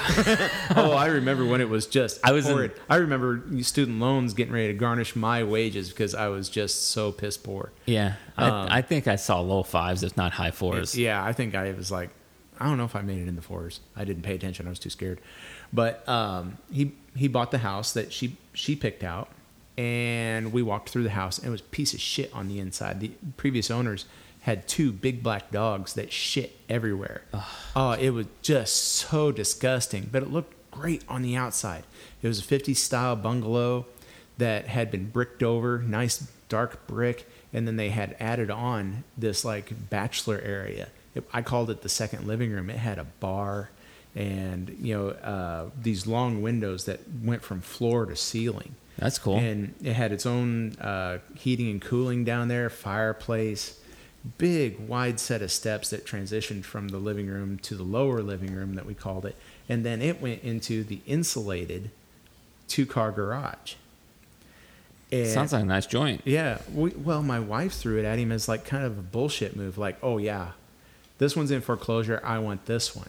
Because it looked She was calling his amazing. bluff? Yeah, she was calling his bluff. He bought it. And then he renovated it.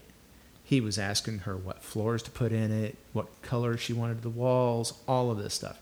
Now, mind you, we negotiated as all this went along what the cap was for rent. Uh-huh. So I established the cap. He established how much he was going to invest, and it was a lot. And for, I forget how long we were in that house, 4 years. We lived like kings. Wow. Because I was paying a decent amount of rent on this gorgeous house, and I had every plan to buy it. But my marriage dissolved. Mm-hmm. There was some point along the way that the mindset changed for what we wanted in a relationship. Sure. And I won't go into detail. It's just not worth it. Yeah. But we parted ways. Uh-huh. And the house that I was in just didn't make any sense. Here I had the kids. But as big as that house was, it was a small 3-bedroom. That place was meant for something completely different. Mm-hmm. It was meant for people that were social. I didn't need 2 living rooms. I didn't need this huge walk-in kitchen. I needed utility. Something else. Yeah. Yeah. And so walked away from it, and things change. I remarry, and now I'm back to a family that's almost twice the size that I'm used to. Mm-hmm. So you got to find a place. So I bought a 1908 Queen Anne Victorian home. Yeah. On 2 lots in Gillespie. And I think it's like the only house that was for sale that had 4 bedrooms, and I needed every single one of them. I mean, I've got 2 kids I got 2 boys in 2 bedrooms, and then the daughter, surprise daughter. Surprise. Yeah. Vasectomy. And, hey, they reverse themselves over time. Oh my God. Yeah. How old were you? See, she's 2. I was 41. Damn. 41. I'm starting over. Damn, dude. And the coolest part about it is that I had 4 boys with Kim, and they're phenomenal. And we spaced them out almost perfectly, because you had Michael, and then 2 years later you had Quentin, and then 2 years later you had AJ, and then Lucas is the odd. It was 3 years for Lucas, and he's the odd one. But it's cool the way it all worked out, because you got almost 2 generations. Yeah. You got the I think Michael, the oldest, is a millennial, and then you have Lucas, who is this newest generation. What do they call it? Gen Z, I guess. and you can tell the difference, because Michael he was born in 96. So that makes him, what, 24? Holy cow, yeah. Is that right? Ooh, 20. 22? 22. Sydney was 90. No, No, yeah, 24. So Michael is 24. Yeah. So my oldest is 24, and my youngest son is going to turn 15 this fall, and then I have a 2-year-old daughter. That's amazing. And it's just like, oh, wow, I've had to contemplate this possibility. Yeah, well, it happens. Because the thing that they tell you is that, hey, this is going to last forever. They do the surgery, and they're like, I'm going to take out a little extra. I'm going to sear the ends. Your shit is never going to work again. I've not even had the surgery. Yeah. Huh? I've not even had the surgery. You haven't even had the surgery? No, dude. I'm coming in hot. It's a real worry. Kind of. I mean, concerning. I'm not a dummy. So yeah. Well, I do the things I need to do. I'm the one with all the kids. Right. It was just too much fun. Why quit now? Yep. Whoops. Whoops. Sorry.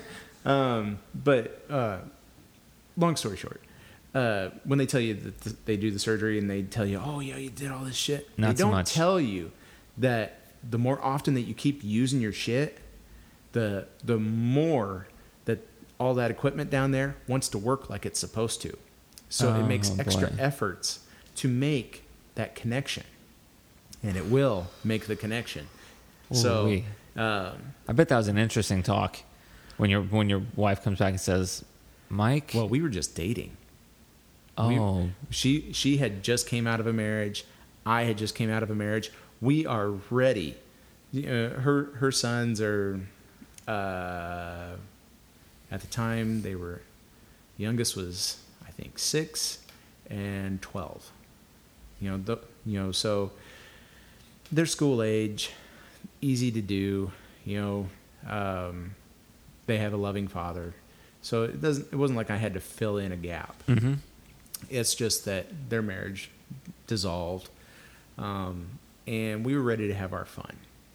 I was ready to buy a much smaller house because I had Ideas of travel. 2 sons that had already moved out. Yeah. One was in the military, one has a career, and then my 3rd son was getting ready to go to college. So it was just going to be me and my youngest son. Yeah. And I was going to get a smaller place. I was going to do the Harley. I was going to do the whole midlife crisis bullshit, right? And I had quit Scouts. The ex-wife and I, we had both quit Scouts. Yeah. And I was ready to just do things for myself. I'd spent so many years doing things for other people, and Cheers to that. yeah, exactly. I never got to that point. We had fun thinking that we were safe, and turns out that I found out a few things about my ex-wife that she had just learned herself. The whole reason that my ex-wife never got pregnant is because she had a condition that made her sterile after our last son. Yeah. So you had this 15-year gap where we didn't know exactly when my shit started working again.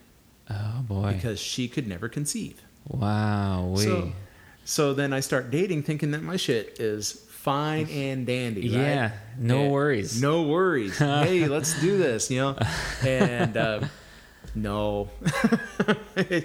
We were very surprised. And we were both in a really deep, dark hole, almost self-destructive. And then we find out that she's pregnant. And it was the most joyous feeling. Yeah. It's like we're given a new start. Yeah. God blessed us with this life that is going to completely change us. And go through the pregnancy, and it was a hard pregnancy for her, and I had to make a lot of big changes, and it worked out. It worked out really well. Yeah, that's early on when my ex and I parted ways. We were in really good terms with one another, and even like to the point of being able to joke around and all that sort of stuff. And Yeah.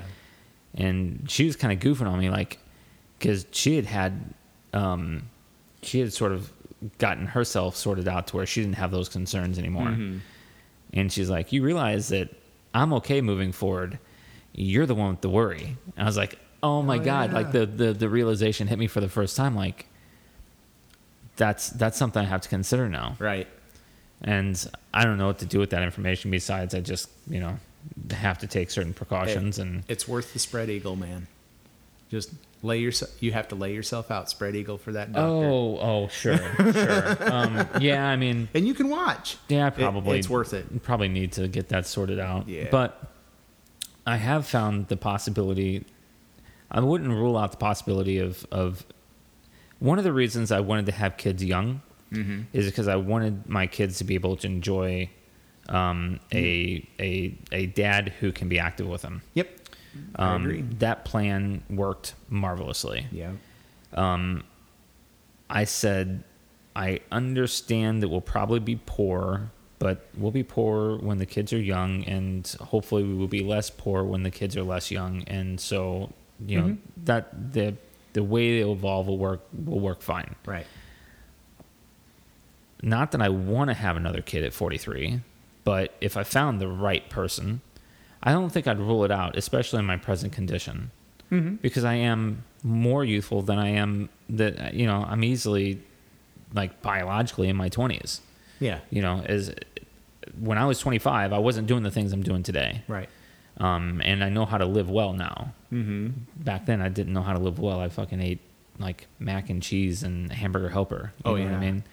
I just ate total shit. Felt like so good though. The taste is fantastic. I agree. I still have all my fat guy tendencies. Oh yeah. You know, yeah. I still want to go to Jack in the Crack and get, you know, like 8 tacos and eat them while I'm driving on the way home. Yeah. Sort of just this. I just have all those tendencies still. Mm-hmm. There's M&Ms in the house right now. Oh, I can't do that. Right now, there's M&Ms in the house, and you know who's not eating them? This guy. Yeah, I don't buy it. I'm hard. Destroy it. I'm. Now I did have an incident about 10 days ago, where that bag of M&Ms lost half of its volume. Oh.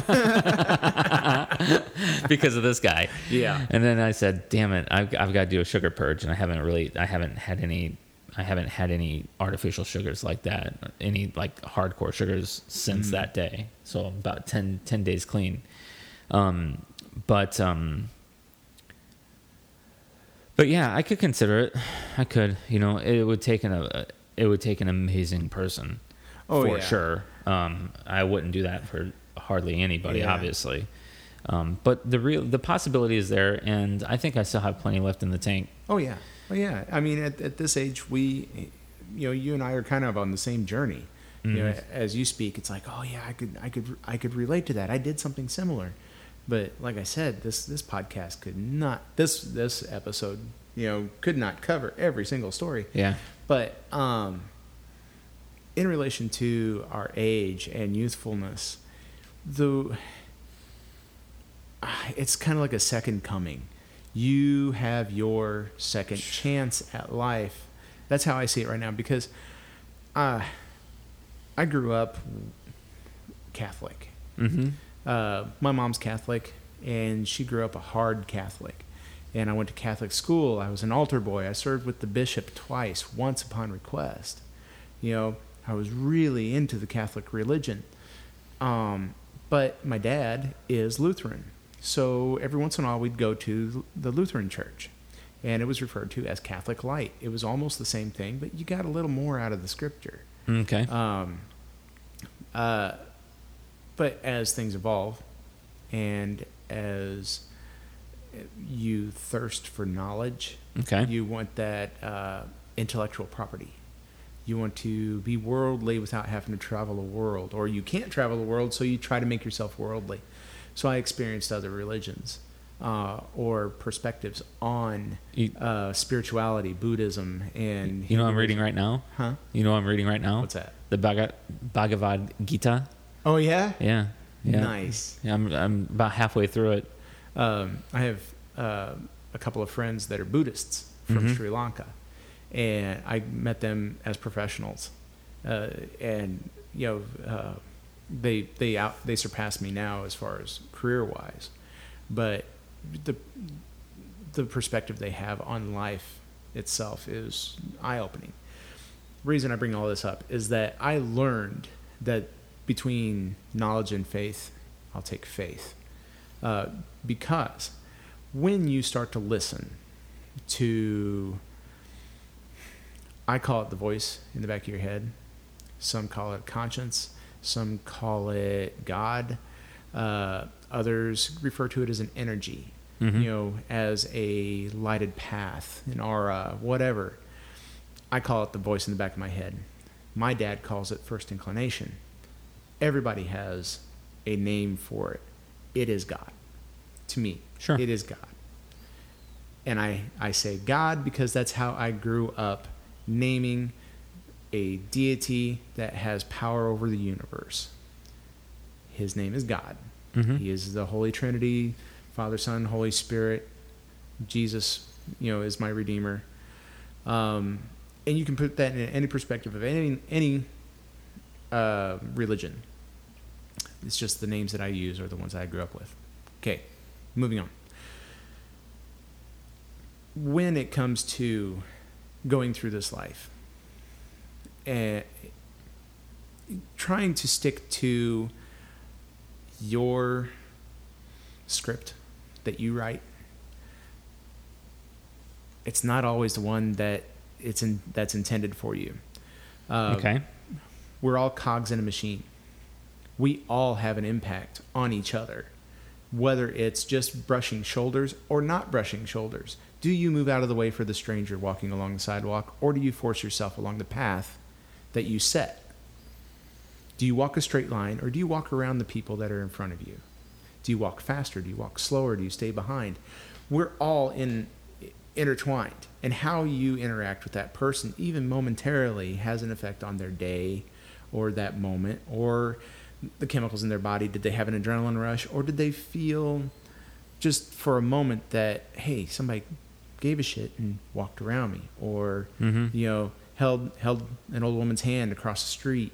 These kind of things are so brief, but they have such an impact on an overall energy that you carry forward. Sure. So when I gave up on doing what I wanted to and establishing my needs, I started letting it flow. So rather than ignore my first inclination, because what I set out to do, I was gonna finish what you start, and don't quit until then, no matter what it is. I set a goal, right? Mm-hmm. But what if that goal's wrong? What if the first inclination that you had was not to buy the Explorer, but to buy the Durango? You don't know exactly why. All your research says that you should buy the Ford Explorer. I'm just using a car because I'm a car guy. Right. And it's easy. But you're like, I really like that Ford Explorer. It suits my needs. It really. But then you're like the Durango. And you're like, okay, I'm going to go with the Durango because something tells me. My first inclination says the Durango is what I need to do. Mm-hmm. And then you get further on down the line, and you wanted the Explorer because that suited your need personally. That's what I wanted. I set out for my need, and that's what it was going to be. I, as a family man, have to consider that my needs are secondary sometimes. Yeah. That the needs of others are more important, and that's my wife. Mm-hmm. And my wife is the one that found the Durango. She's a real quiet woman, does not press. So I'm like, okay, go check out this Durango. And we drove 3 hours to go check out this Durango. And we get there, and she is in love with it. She sees it. It's gorgeous. And Done and done. Done and done. Yeah. Because it suits my needs. But what she needed was something different than mine. Yeah. So rather than driving forward with my goal in the Explorer, you go to, what feels better. You go with this inclination that you need to take a different route. Yeah, this sort of decision making is tricky. Tricky. But you see, they're the same vehicle. They had the same bells and whistles and all-wheel drive and power. Yeah. It's just that the perspective was different. You have to see it from someone else's perspective. It still meets all of your needs, mm-hmm. but it meets your needs and those of others. So this goes back to first inclination is best, because we're adult enough that experience speaks, and some of it is just like knowledge breathing. Versus wisdom. Yeah. You make decisions so much quicker now that make sense, rather than stewing on, how am I going to do this? You already know. So your first inclination is kind of like God saying, hey, you already know this, go this way. Mm-hmm. And it's so hard to explain to some people, But when you go with your first inclination, you're not fighting yourself. Sure. It's not impulsive. You can tell the difference between impulsion and, when you're in a decision-making process and that first idea pops in your head, it's not wrong. Mm-hmm. Yeah, I've found that to be true as well. I learned that a long time ago when I took psychology back in the day, that most of the time your first inclination, the vast majority of the time, the first answer you come with is usually the accurate one. Yeah, it is. I think there's something in the impulse of your mind that is a really good decision maker. I think maybe it's evolution, because if we wanted to not be killed by the cat, we had to decide very quickly. Yeah. And so maybe that sort of quick decision making is actually pretty effective as a result of just the manner for which we evolved.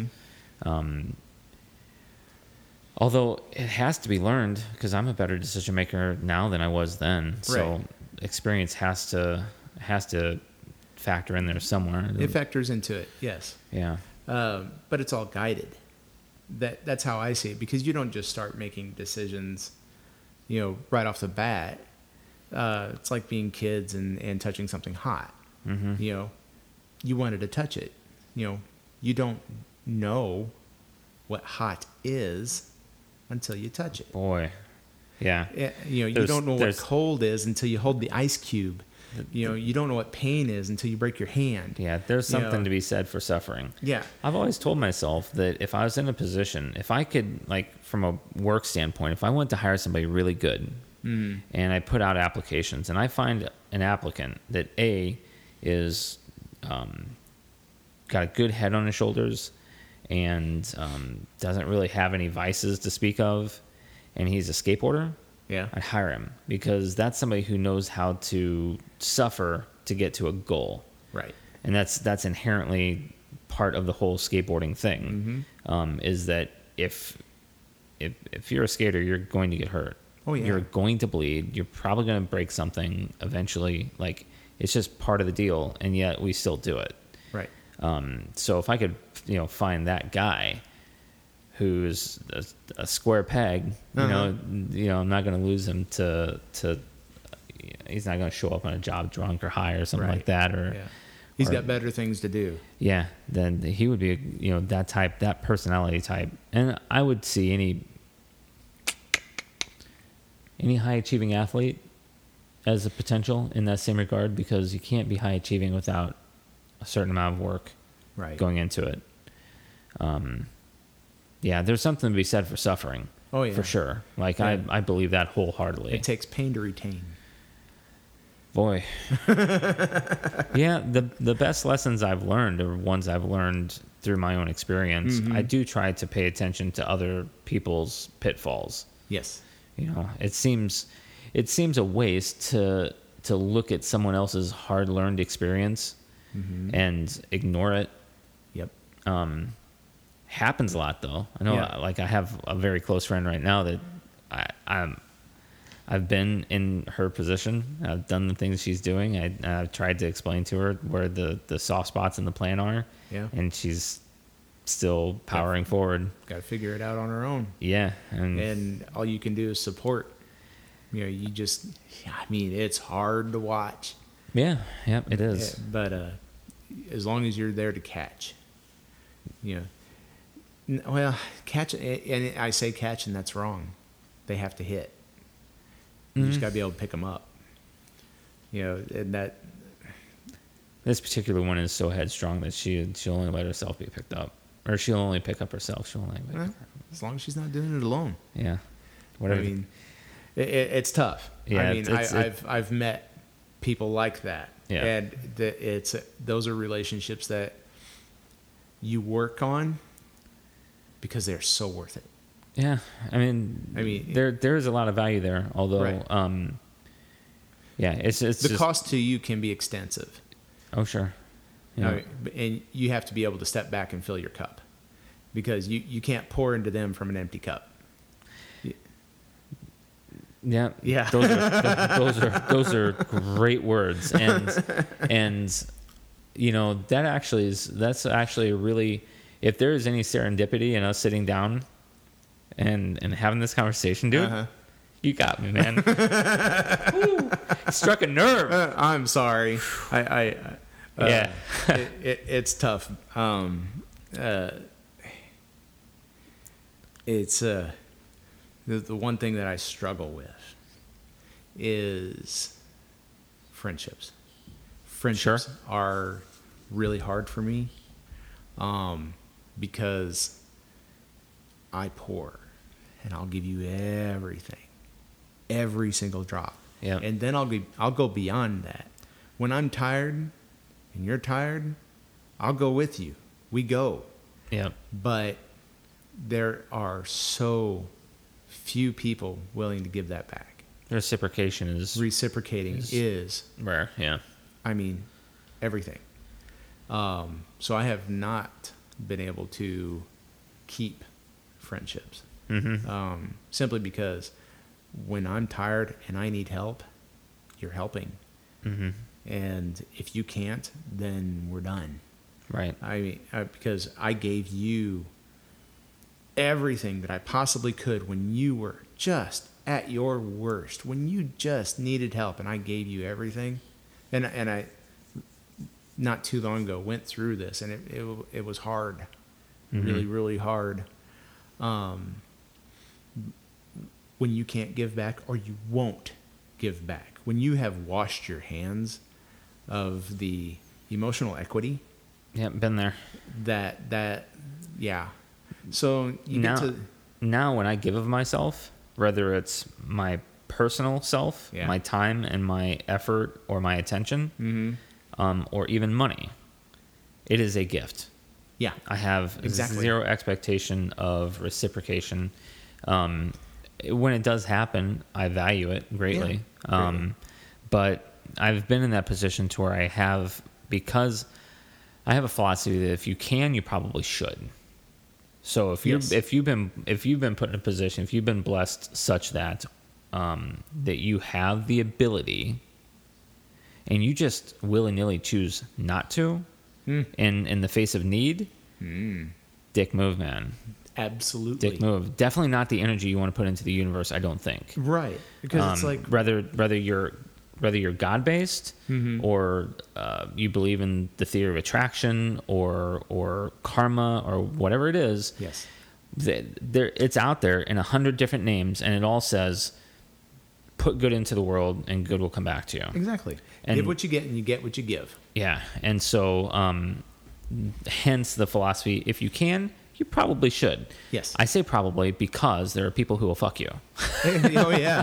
But if you got to go leave some margin in there to say no. Yeah. If you go into it and you're like, well, here you go, and they go to fuck you, but you're like, I didn't expect any reciprocation anyway, so exactly. Fuck you. Exactly. Yeah. That's why, and the thing is now as I give of myself, it's a mm-hmm. gift. It's a gift. Like, I've invested a lot of my personal self into a relationship I have right now, and reciprocation is hard to get. Yes, for good reasons, mm-hmm. But it's still hard to get. But I have to step back and realize that that's a gift. I'm giving that. We're not in a contract here. Right. We didn't sign something saying, if I take and invest this amount of my time and energy into this, that you're going to do this. It can't work like that. I don't know if that's generally true of everybody, or if that's just true of what I need as an individual. I haven't really did the deep dive into that thought to figure out where it goes. But I do realize that to give without the expectation of receiving is the better place to be for a myriad of reasons. Oh yeah, and without even reading the Bible, that's what God wants you to do. Sure. Yeah. And I would love to do a deep dive on the religious and philosophical stuff, because I was raised Christian. Oh yeah. And I recognize all of these different ways that people live, mm-hmm. and all these different concepts that are floating out in the ether. Yep. And regardless of what book brings those concepts to light, mm-hmm. they all seem to be saying the same shit. Oh yeah, yeah. It's really, really intriguing to me. Yes. And as a Christian, it's weird waters to step into, because Yeah, you're absolutely right, because Christians wouldn't like that. Christianity is rigid. Yes, it is very. I feel a little weird reading the Bhagavad, because, and I'm not, and I've been to Hindu temple, Mm-hmm. and when I've gone in there, I've prayed. Yep. But I've prayed to my God. I didn't pray to that God. And they encourage it. Yeah, and so it's massively interesting, that Yes. whole area. Yeah, it is. I mean, just the whole thing. You want to hear my theory? And I do not share it quite often. Mm-hmm. So, when God came here, or created us, Sure. he created us not in one area of this world, but in many areas of the world, and allowed evolution, per se, Okay. to do its thing. God is an artist. God has all the time in the world. So he can work on many projects all at the same time, because a second to him is an eternity to us. Okay? Sure. Keep that in perspective. Now, how can I do it? Let's see. Okay. He is an artist, and when he presents himself to a higher thinking level of human that he has created, Adam and Eve in all these different gardens of Eden, per se, just as an example. Mm-hmm. Evolution has created different humans, because you've got some in the north that are white, because we're not seeing as much sun. We're not seeing as much sun. Yeah. Some are in South Africa. That's just how it has to be in order for the body to survive. Right. Now, as they evolve, they have different ways of doing things, of collecting their food, and how they interact with each other that best fits the environment. Mm-hmm. So you have all these different cultures that develop. Well, in order for God to keep everybody kind of in line with a moral code for when they meet each other, establishes religion. Mm-hmm. Religion for each society is different because of the perspective that it needs to be developed. It's based part on of the environment and part of so the evolutionary. right. It has to fit. So you have the Inuit who see the spirits of the environment because they have to live off of it. Yeah, part of the evolutionary brew, if you will. Right. They don't have, at that time when it was introduced to them, to make any association with a deity other than through environment. So air, water, earth, fire, that kind of thing. Same thing goes with the indigenous culture of North America. They had the eagles and the bears and, all of these that are on their totem that have spirits. Mm-hmm. These are all angels. These are all works of God through a perspective that they can understand and establish a moral code in order to interact with others in the world. And same thing goes with Christianity, Catholics and Lutherans, and they all go back to this one moral code that God established for us to understand as Caucasians in the North, in the European sense, even though the religion itself goes so as far back as to be in, I guess you'd call it Arabic. Okay. So Indonesian, or, Jesus was not white. Well, I don't think so. Think so. But in order for us, as from a European standpoint, or I don't know, what do you call it, Scandinavian or wherever, the northern part of the world, in order for us to understand it, we still had to give it a perspective and a picture for us to understand. So, long story short, God came to all of us with the same moral code of living as humans, but we had to develop it, and he had to explain it to us in a way that it works for the society that we grew up in. Yeah. It's really interesting you say that, because that's very a unifying point of view. Yeah, and so many will divide it. Oh, sure. Because no one understands that it's my God. Mm-hmm. My God is different from your God. Still the same energy. Still comes from the same source. Same moral code. Yeah. But it changed, had to change for us to follow that moral code. Mm-hmm. My God is different from your God, but came from the same way of learning. You know, the same moral code, the same, it's the same energy. We just used it different. Yeah, that it is really a very reasonable theory. Yeah, really it's a reasonable theory. idea. Yeah. There's no way of proving it. You know, I was, as I'm reading the Gita, the two main characters are Arjuna and Krishna, Mm-hmm. and as I'm reading it, like the things that Krishna is saying, it's like, oh yeah, these are the exact same concepts as what I'm reading in the Bible. Like, Mm-hmm. there's so much parallel, there's so much similarity. Exactly. That I'm like, oh, wow, there's like, and as a Christian, right? Right. There are limits to the ideas that you're supposed to have and really entertain. Yeah. And the idea that Krishna and God, as we know, Jesus, the Holy Ghost, like that those two could possibly be the same thing. That's blasphemous. Right. That's a blasphemous idea. But I really look forward to, I don't look forward to, I recognize and respect the evolution of thought. Yep. That the things that we thought were true 1,000 years ago are very different from the things we think are true today. Our understanding.